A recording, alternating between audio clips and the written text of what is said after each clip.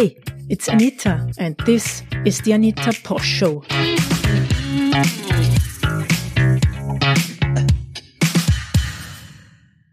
Hello everybody, and welcome again to another episode of the Anita Posch Show, where it is my pleasure to keep you up to date with topics around Bitcoin.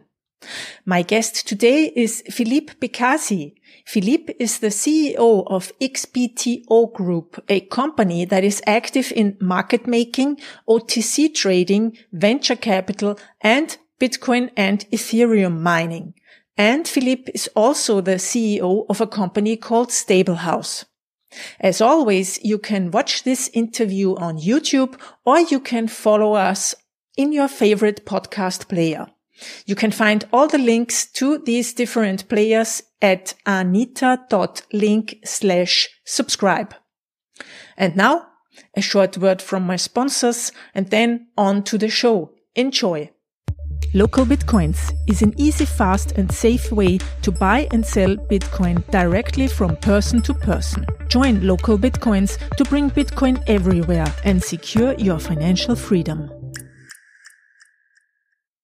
Winter is ending, spring is coming, but your crypto storage shouldn't melt like snow and keep cool. The safest way of storing cryptocurrencies long-term is offline in a physical way. That's why Coinfinity developed the Card Wallet, the professional cold storage solution. The Card Wallet supports various security features, such as high-quality materials and tamper-proof features, which prevent the manipulation of the card.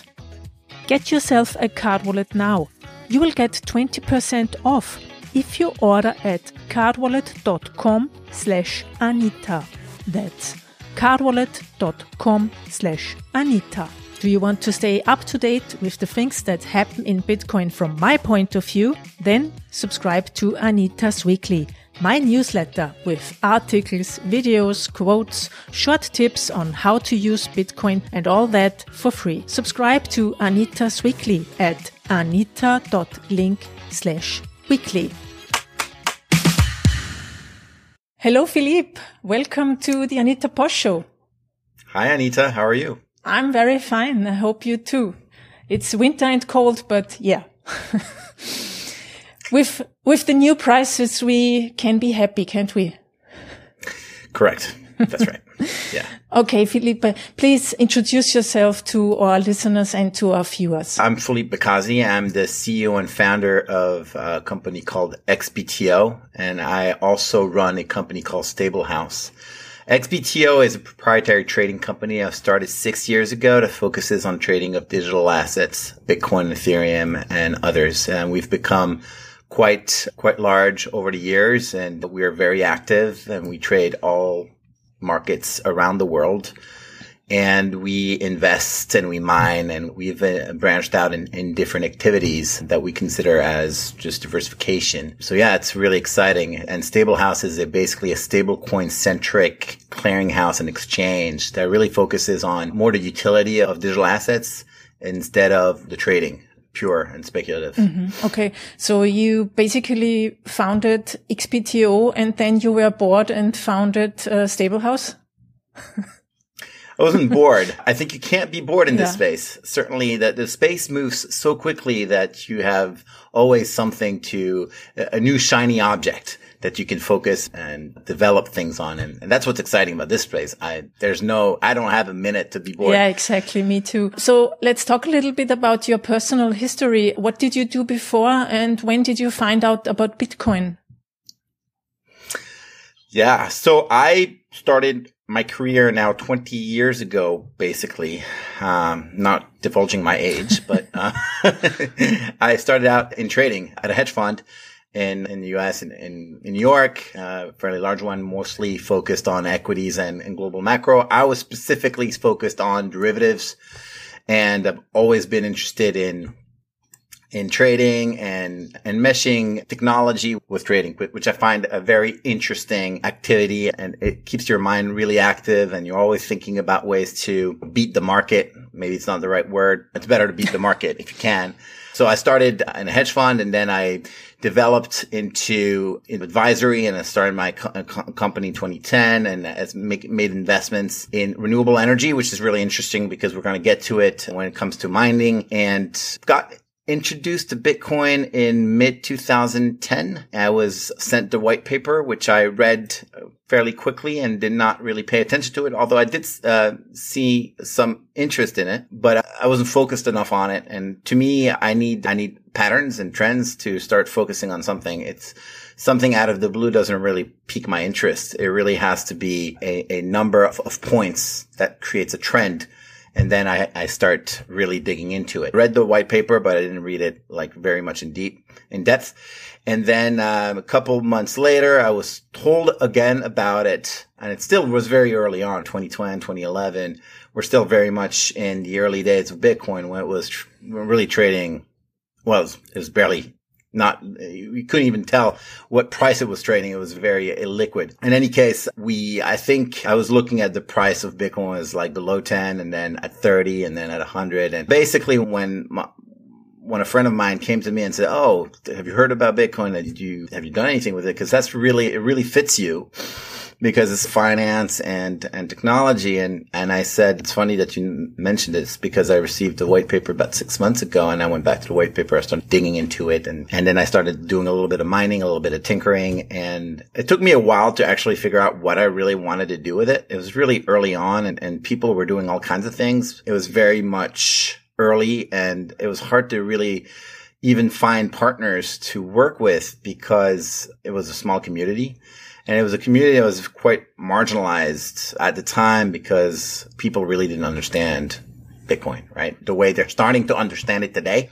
Back in the day, you couldn't talk to a bank credibly and say, "Hey, yeah, my business is Bitcoin." They would look at you and think you're crazy. And so it took a while and it took a lot of networking and thinking. And then I created XPTO in February 2015. And from then on, it was just iterating like crazy. Mm-hmm. And trading and finding new ways to build the ecosystem, which is very important. And we'll get to it. And have there been other properties in Bitcoin besides the fact that you were a trader and working for a hedge fund before? So you were in the traditional financial system, working in the traditional financial system. Have there been other properties that interested you where you thought, wow, this is going to change the world basically or something like that? Apart from Bitcoin. No, in Bitcoin, but apart from the trading side. What really interested me in Bitcoin specifically is the concept of counterparty risk. And when you went through a 2008 event and you're working in an environment that is completely built on counterparty relationships because you have a relationship when you're in a hedge fund, your relationship with a prime broker, you have a relationship with executing brokers, you have a relationship with banks and custodians. And when you go through an event where there's significant distress in the system, you start thinking about things you had never thought about. When you think about, oh, I'm going to trade this euro at 120, I'm going to try to make 50 pips on it. Yeah, that's a very, very narrow mind of thinking. That's really trade technicals. But when you think about, okay, I'm going to trade this, but who am I trading against? Is this person going to be able to settle this trade? Am I going to get my P&L? And these things start coming into the trade, then it gets a lot more complicated. And you think about, wow, this is wild because now there are so many different parameters that are coming into play. And I have to think about all of these. I have to choose which counterparty I want to trade, which custodian I want to put my assets in. It really broadens the trading environment. And obviously, you want to mitigate your risk as much as possible. Yeah, when Bitcoin came out, it was in a way revolutionary because you did not have to trust any one person. Bitcoin made it so that you had a settlement layer that basically within 10, 20 minutes would give you finality on a settlement. So your trade didn't really matter. It really didn't matter who you're trading with in the sense that if you could get certainty that they were good for the money and you could see it on the blockchain. When the transaction was done, it was done. It was not going to get undone. So that's real good and important certainty. And this is something that today, people are starting to think about again, and maybe a little bit differently in the way than they were thinking about in 2008, where it was more of sort of counterparty risk, direct counterparty risk, Lehman and banks just going under because nobody really understood what kind of derivatives risk, what kind of books, risk were in their books, and if they were even able to stay in business the next day. Right? It was that dire. It's okay. How much cash do they have? We don't know. Money was going in and out the door, and out the door more than in, obviously. And so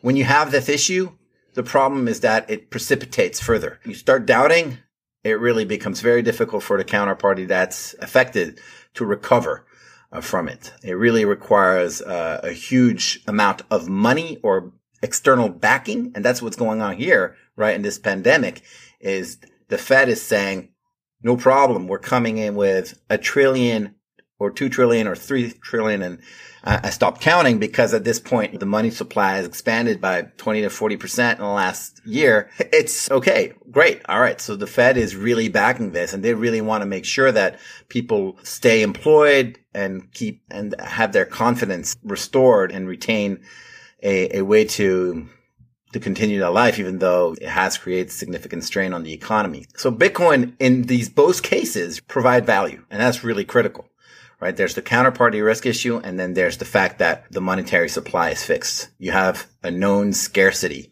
that is not going to move unless the ecosystem, the developers, the miners, and the users decide that, yeah, it makes sense at this point to upgrade the encryption or increase the monetary supply. It's not set in stone, but it is very difficult to move. That's what's critical about Bitcoin. It's a decentralized but very democratic asset. So much so that it is very difficult to change. And we've seen it through the scaling wars of a couple of years ago, where the network was, there were so many transactions, so many people wanted to trade that the fees were going through the roof, and a lot of people were concerned about it. They were thinking that it should scale the way Visa would scale. And by centralizing, by making blocks bigger, by just basically going in a way which was basically antithetical to the way Bitcoin should operate, which is a way where there are as many users as possible validating transactions. And I think there is a fine line. There is an optimum point where sort of diversification and decentralization stop having value and starts really impacting the network. But that has to be the optimization. You have to optimize for censorship resistance. You have to be able to stop one or a couple of players from taking over the network. And that's critical. And yeah, Bitcoin is all about its security. That's really what makes its value. It's not its transaction per second. It's not its speed. It's not even its technology, underlying technology, which is now 12 years old or so. Obviously, it upgrades slowly, but it's important because it's consistent, it's deliberate, and it can't be iterating too quickly at this point. The network is too large, and there are too many vested interests in having that status quo. Very well said. Yeah. And you mentioned the transaction fees in 2017. Actually, up until today, I haven't heard anybody complain about the transaction fees at the moment. That's interesting because price, in Bitcoin. In Bitcoin, yeah. Mm-hmm. Yes, so Bitcoin managed to scale through SegWit and through other improvements that were minor, but in a way important. And people started understanding that Bitcoin is not a payment system. You're not going to buy your coffee with it. You're not going to buy a ton of things with it. You're going to consider it as digital gold. It's something that is collateral, that is transparent, that is known, that has a price. And you use that collateral right now mostly to trade, but you could use it for a lot of people right now. We've seen it in the last couple of years, loans and borrowing against dollars. So people are using it in a way that is more appropriate to what it is than maybe before, where they were hoping that they could move a couple cents and move $1 worth of Bitcoin to do this and to do that. That does not make any sense based on its underlying technology. But Ethereum, for example, has a real problem of scaling right now because people use it bit differently than Bitcoin. And while it is faster than Bitcoin in its framework, at some point you're going to reach a level where it's still a decentralized blockchain. Some will disagree that it's very decentralized or as decentralized as Bitcoin, but that's still one of the axes of what you're trying to achieve, censorship resistance. It has to be. Otherwise, you might as well just use an Amazon cloud and just be very centralized to do whatever you want to do, and right now you've seen it with DeFi. There's so much problems with the network right now in Ethereum that it's starting to spill over into other networks, other protocols, level 1 protocols, Polkadot and Solana and Cardano, and all these for the longest time haven't done very well, EOS. And now they're starting to go back up again because there's a little bit of a concern that Ethereum's not going to be able to scale. And it's still a proof of work system, much like Bitcoin, right? Where you're actually solving a puzzle using electricity and GPUs or ASICs for Bitcoin. And that has real limitation in a way, but it's also a good thing. We can get to that later if that's of interest. But we're a miner. We mine both Bitcoin and Ethereum. And of course, right now, mining Ethereum is just amazing because the fees are through the roof, but it is not sustainable. We'll make money, I suspect, for next 6 months, maybe a year, but at some point, unless it scales, it's going to lose network to other protocols. I mean, can you please tell me, and for listeners, the difference between proof of stake and proof of work? Start with Ethereum. Now they also have proof of work.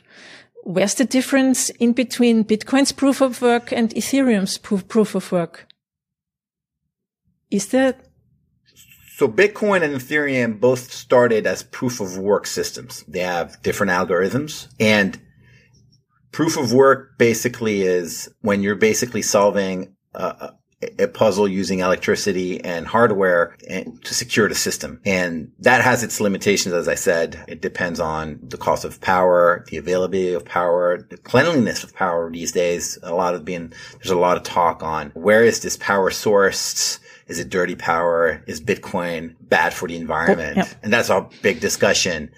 I'm happy to touch on that for a little later, maybe. And there's a scalability issue. So proof of stake takes that away completely and says, okay, now there are different economics and different ways to do proof of stake, but just generally you can think about it a little bit like a couple of banks having a vested interest in making a network run. If a bank follows KYC ML properly, they stay in the network, and banks trust each other. They do they have a counterparty relationship. They settle trades. But if they're starting to be operating in a way that is not acceptable, then it gets cut off. Proof of stake is a little bit the same way. But in this case, you're actually putting money as a node, as a validator, and you're saying, I want to be part of this network as a validator, and I'm going to put $10,000, $20,000 in token, and I'm going to validate. And if I'm not operating or doing the right thing, I'm going to get penalized.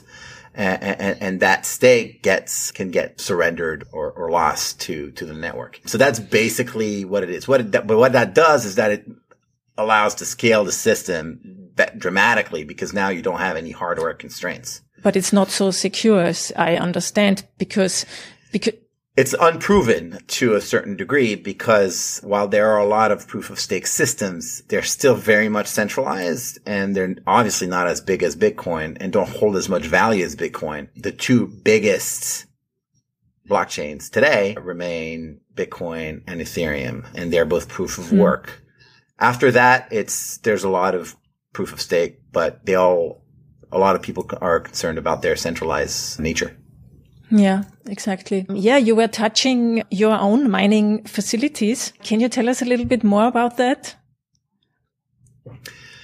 We didn't time it quite right, but for us, it was a bit of a diversification opportunity. In mid 2017, we were were at that point only traders. We were just trading on multiple exchanges. And we said we got the opportunity to make an investment in the mine. We had secured extremely low electricity costs and low real estate costs, very low or inexpensive lease.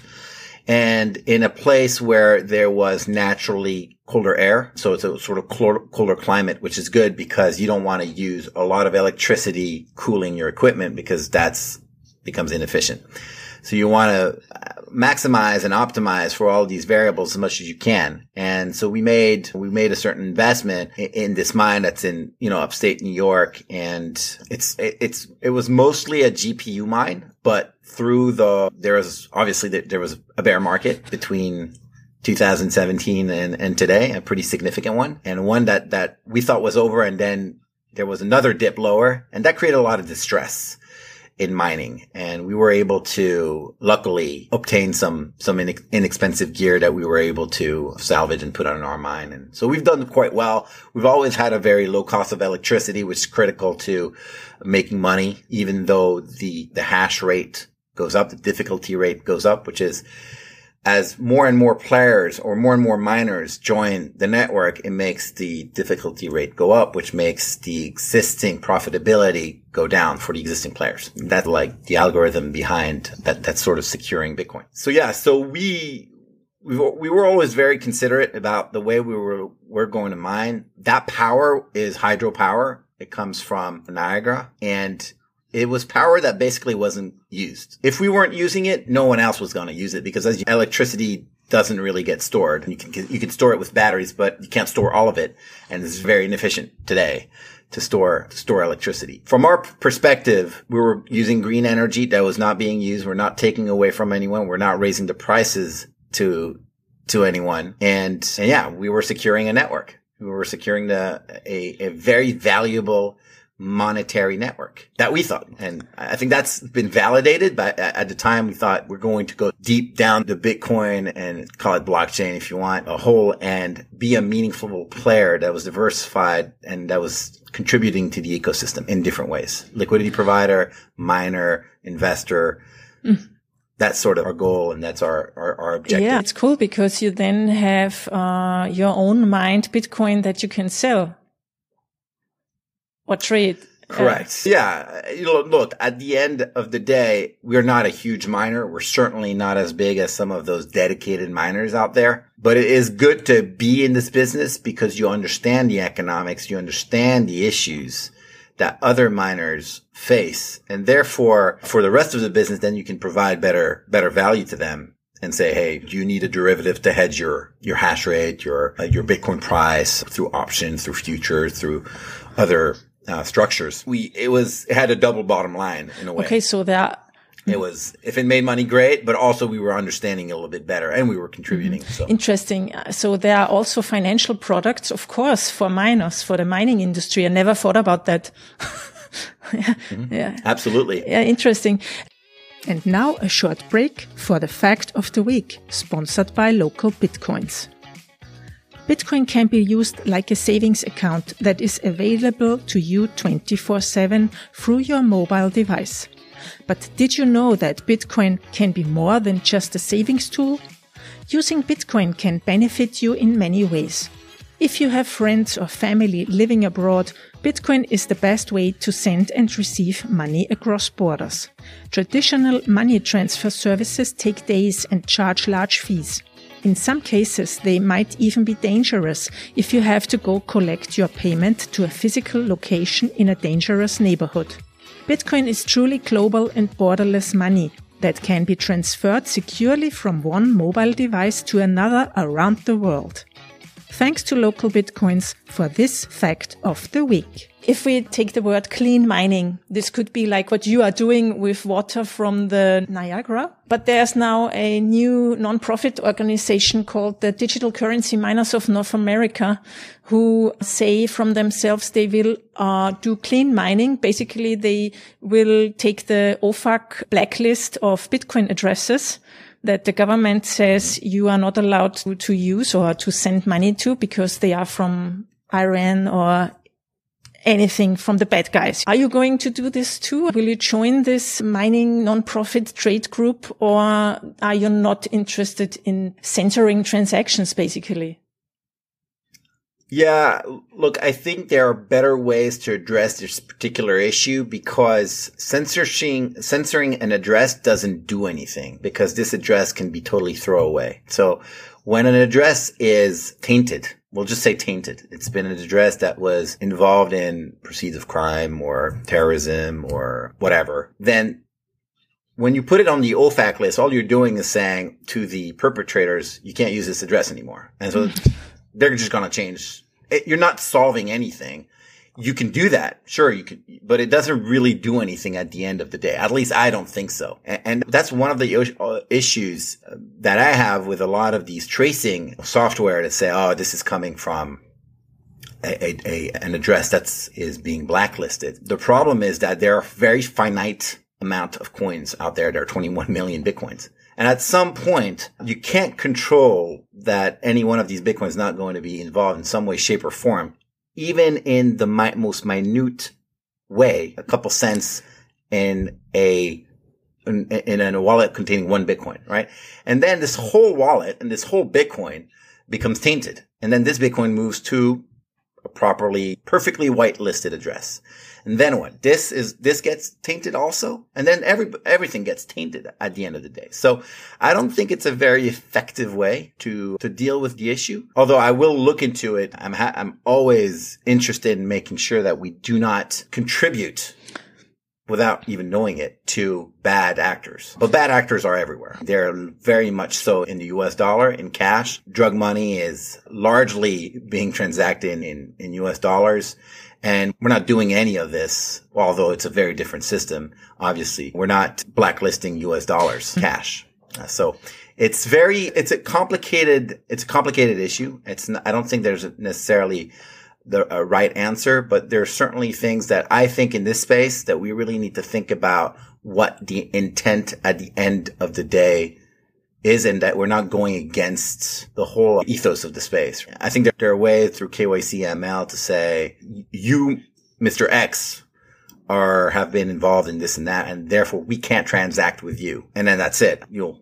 Focusing on their Bitcoin or their Ethereum, I don't think makes any sense, because they'll find a way to go around and hop a couple times in a different wallet that they can open very easily. And then what did you achieve? I think not much. And you're basically not helping yourself. You're not helping anyone. And not to say that they're not doing something that's very good, because again, I haven't really looked into it in detail. But my gut feeling is when you're starting to put Bitcoin addresses on OFAC list, I think at the most basic level, I think it's useless. There's another, let's call it FUD story. Part of is true. There is some kind of minor centralization in China, but I think it's decreasing in the last months and years. And there are more and more mining facilities in North America. I think I heard also in Pakistan, for instance, a region in Pakistan is now starting to mine Bitcoin. What's your take on mining centralization in China? Is this in any sort a danger to Bitcoin? Belongs to the world. So when you have too much of something somewhere, it's not a good thing. I think Chinese centralization was an issue a couple of years ago. There's still major Chinese miners. But as you said, there has been a lot of investments made in the US counterbalance that trend. And I think at this point, it's very hard to exactly know who controls what, because pools aggregate mining power from different places, and you don't exactly know where they're from. But I think today, Bitcoin mining happens in Argentina. It happens in Venezuela. It happens in the US. It happens in France. It happens in Russia, in Iran, in Japan. It's global. And you can't stop it. Meaning there's nothing that you can do. You can always flex your muscle if you have sufficient breadth you have a big army, you have significant claims on people's interest. You can push your weight around and say, Bitcoin is more mine than yours. But at the end of the day, Bitcoin is not designed to be that way. You can't really own Bitcoin, because if you own Bitcoin, it's worthless. It loses all of its value. So if China tomorrow said, we are commandeering Bitcoin and Bitcoin is ours, well, guess what? Bitcoin is not going to go to 100,000, unfortunately. It will probably go to zero. Or it will go to a yuan denominated value that is maybe used within China. I don't know. But it has to be global for it to be valuable to everyone. That's the whole thing about, again, counterparty risk in a way in Bitcoin. That's the same concept, is you need to make sure that not one entity, person, state actor has too much claim on the network. Exactly. And I think in the case that you just painted that China would overtake Bitcoin, then we would have maybe a hard fork and you have a Chinese Bitcoin and a global Bitcoin. Yeah. Yeah. Exactly. It would be completely pointless. And we've had many hard forks, by the way, on Bitcoin. Even in the early days, when you look at Dogecoin or Litecoin, these are basically forks from Bitcoin, and they're just renamed but they use the same underlying technology with slight changes to the code. So you can always fork Bitcoin. That's easy. But what you cannot fork is the network. You can't say, it's like Facebook, right? And I like to use Facebook as an example. Facebook is the proprietary version of Bitcoin in terms of a network. You can't fork Facebook because you don't have access to the network. The code. The code is owned by Facebook and they maintain the technology and they have a huge amount of users. And the value to the user is that everyone else is on it, that you have your friends on it. If you don't have your friends on Facebook, why are you going to join Facebook? Same with Bitcoin. If everyone uses Bitcoin, then you have more and more adoption, right? So you create a nice network effect. What's interesting with Bitcoin is that it's open source. If a sufficient amount of the network says, I'm not happy with the way Bitcoin is scaling, let's take this code and make some tweaks to it and it's like religion, right? You'll just fork out and you'll create a new religion. And great. If it works and you manage to grow that network, that's fantastic. I'm certainly not for a specific kind of Bitcoin. I think the one that we all know as Bitcoin today, the one that most people are buying, makes the most sense, at least in my mind. It's the one that favors decentralization and where the liquidity is and where the network effect can really take on. Things like Bitcoin Satoshi Vision or Bitcoin Cash, they have a different philosophy and that's great. And they decided that they thought that their version was better and they went on and did it. And I don't know I don't think it's working very well, but that's great. That's the whole point of it's democratic in a way. People are voting with their money. Exactly.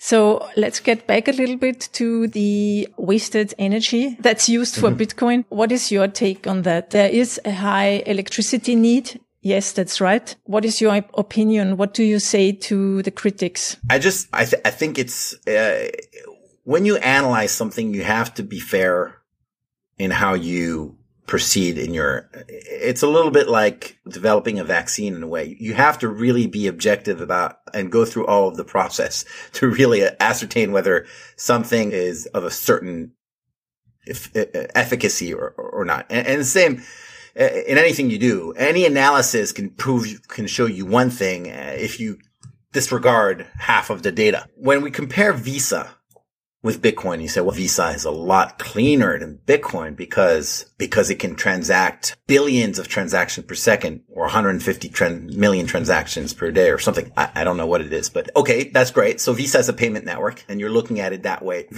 in a very siloed way, because Visa doesn't work in a siloed way. It relies on banks. It relies on intermediaries. It relies on all kinds of things that also consume power and people. So you have to look at it as a whole. Okay, what is the banking system's carbon footprint? And then what is Bitcoin's carbon footprint? Right? But Bitcoin's not necessarily banking. They have two different uses. So when you look at Bitcoin and you think, okay, Bitcoin is a store of value network. It's a digital gold, a gold 2.0 network. Then you have to look at it from that perspective. And you can't compare, as one would say, apples to koalas, which it's fair because they're completely different things. And there's no real way to say Bitcoin is a whole lot dirtier than Visa. It's just impossible to say at this point. Bitcoin, for the most part, uses green energy. And what's interesting with Bitcoin is while you are always trying to get to the lower cost of electricity, right? Because that's really your goal. You have to be more and more competitive on your cost of electricity. Then usually what ends up happening is that you end up towards things that are cleaner. Hydroelectricity is usually very inexpensive. Like solar, for example, is infinitely available, but unfortunately today, while you can create huge farms that get to 4 cents a kilowatt hour, it's not as cost effective as hydro or geothermal, or I don't know that anyone is using nuclear at this point to mine Bitcoin, maybe indirectly, but you have to. So yeah, in a way, luckily, unless you're on where you have unlimited amounts of black gold, right, or oil, and you're subsidizing, then maybe you have a little bit of a problem there. But it's very regionalized. And so from my perspective, I think Bitcoin in general is actually quite okay. It's not a significant contributor to greenhouse gas, and the carbon footprint is not that high. Actually, a lot of people say, oh, you got to go solar, you got to buy those solar panels because you need to be green. If you really were, again, objective with the data, what do you do with those panels after their utility life, their shelf life? Okay, there's the whole recycling of them, and that's not necessarily very clean, but people tend to forget that. So it's not a very simple equation. I would say in general, Bitcoin it's not dirty. I don't think it's dirty. It's more on the green side. Actually. Yeah. And also the mining, the proof of work mining is there because it makes Bitcoin secure. And what would you have if you have I don't know how many billions is it now in market capitalization, 600 billion or 700. And so many people depend upon it. So if it wouldn't be secure, then it wouldn't be the same. So there's value in securing the Bitcoin network using any means necessary, because it elevates, I hope that eventually it will elevate the quality of life of people on the planet, because it'll be a medium of value that everyone can agree on. Again, that's cross-border, that is not owned by a particular state. And so I think in the long run, it has significant value. And compared to gold, for example, I think it's much better than gold. It's easier to store. It's easier to insure. It's easier to move. It's divisible. You can use it for, you can use it for payments, not coffees, but you can use it for buying larger payments, yeah. I would say. But yeah, so it has, if you look at it from all of its different features, it's just amazing technology that is really going to contribute to a higher quality of life, because it's going to make accessibility to financing and to like decentralized banking a lot easier. It may not be based on Bitcoin per se. It may be on a second layer solution that is more adapted to smaller transactions, cheaper transactions like Lightning and all these scaling solutions. But at the end of the day, still underlying all of this is the level 1 Bitcoin. Layer 1 Bitcoin. And let's not forget that gold mining has also very high environmental costs, that nobody's talking about. Yeah. Let's talk a little bit, because that would interest me, mining profitability. It's very complicated. It seems to be very complicated. And there's always this question, what is driving the price? The mining, the hash power, or is the price driving the hash power in the mining network? Usually, yeah, it's the chicken or the egg. Look, what incentivizes people to mine is the expectation of profit. And the biggest variable cost to mining is your cost of electricity. The second thing that's really important is your cost of acquiring the hardware. And that hardware, unfortunately, is not unlimited. Therefore, it rises. The cost of the hardware rises in a bull market and declines in a bear market. So I would definitely say that price drives hash power. And because in a bear market, if you cannot make money, you're turning off your machines. Most people turn off their machines. Luckily for us, we have power that enables us to pretty much always, at least so far, been on a cash flow positive basis. Doesn't mean that the mine is profitable on an accounting basis, But on a cash flow basis, it remains positive. So it keeps us going. So in a market that is significantly bullish, like right now, where we're approaching, as you were saying, 50,000, which is basically close to $1 trillion in stored value, give or take. And that is attracting miners. And those miners are looking at the hash power difficulty rate, and they're calling their hardware manufacturers, and there are some calculators online where you can quickly put in your cost of power, your cost of hardware, your current hash rate and difficulty rate, and you can see what comes out of it. And if it's worth your time to go and mine, then you're going to do that. And if you do that, then you're going to bring that hash rate a little bit higher because you're contributing more to the power, to the network. And therefore you're you're just pushing the sort of hash rate higher. So yeah, it really depends on price. Clearly, obviously, if Bitcoin went to zero, no one would be mining. Yeah. And that's the interesting thing, that when it was zero, people started to mine.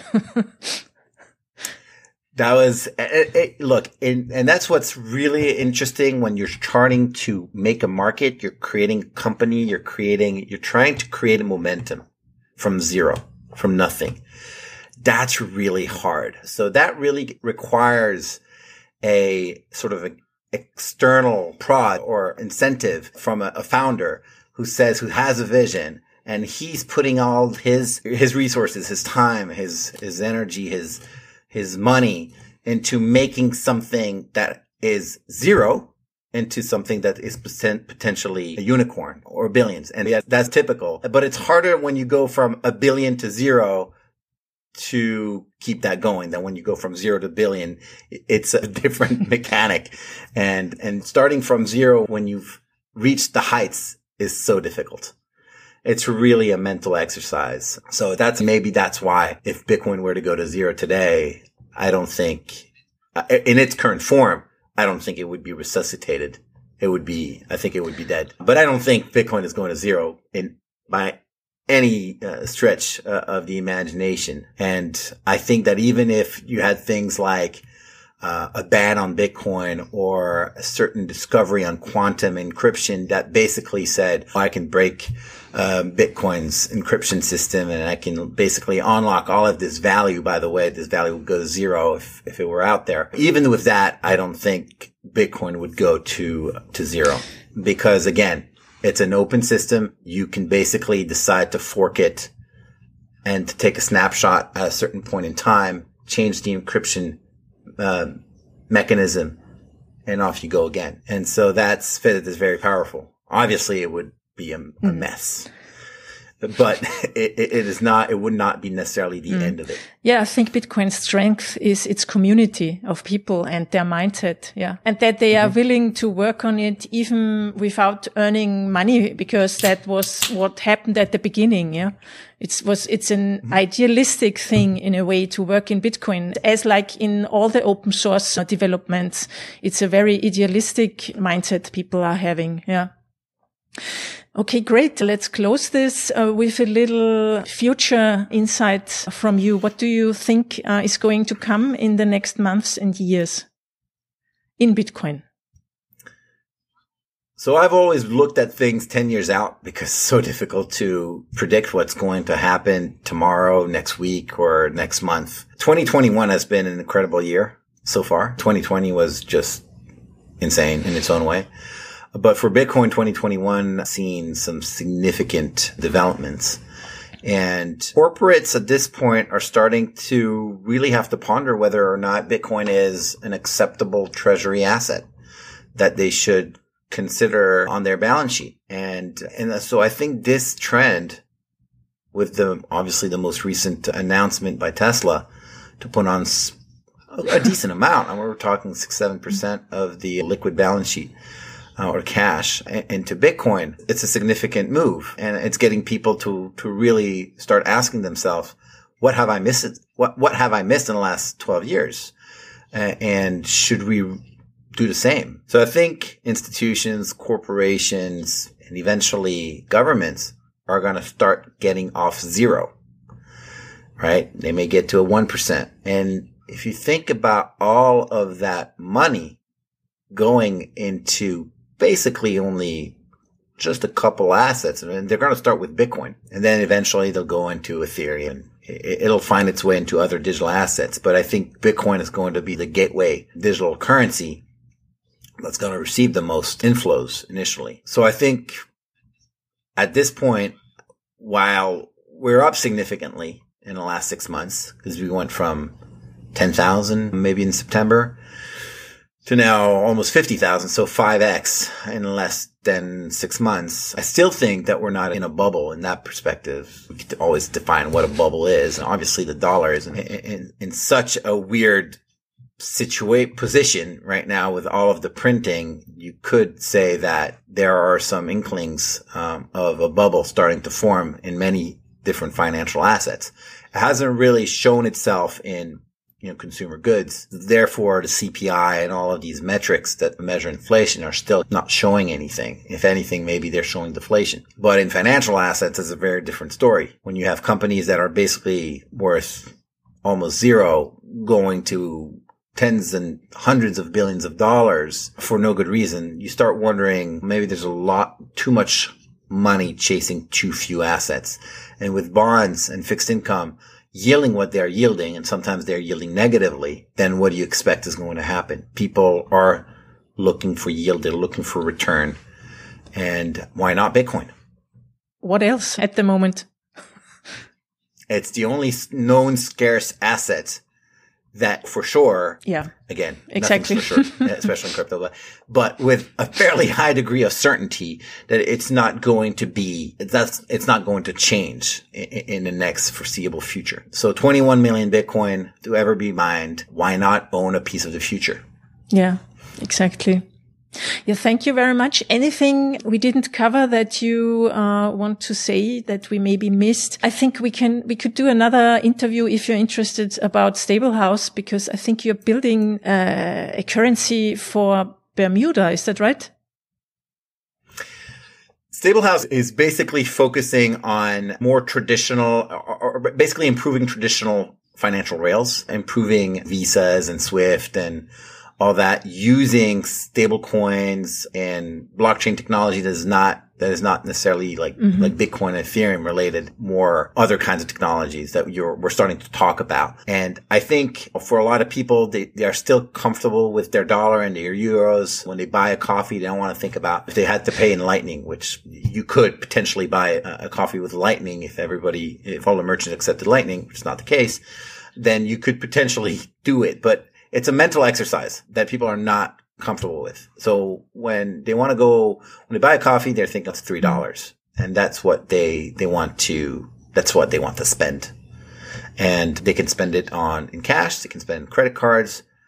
They could do a wire, which would be crazy, or they could use a stable coin and eventually potentially a central bank digital currency, which is still very much in the early beginnings. We'll have to see where that goes. But yeah, so this is what we're trying to focus on, and we're trying to provide value in Bermuda specifically because it's great. It's a smaller market, and it's a market where people adopt technology quite quickly. Actually, it's a fairly wealthy market, and they're very open to the world. So yeah, we're working with the various government entities to figure out what can be done using Stablehouse technology and existing open source technology. So you're diversifying your companies basically.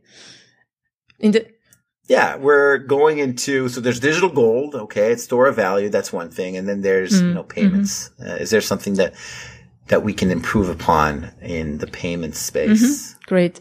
So please tell us, where can people find and follow your work? Mostly on Twitter, LinkedIn, on our website. Fairly active on my personal, but we have, corporate Twitter at XBTO Group, at Stablehouse.io. And, I give podcasts once in a while. And yeah, I love to communicate with the community. I love to engage. Yeah, I'm looking forward to potentially doing another one with you, Anita. It was a pleasure. And thank you for your time. Thank you very much as well, and have a good day. Bye.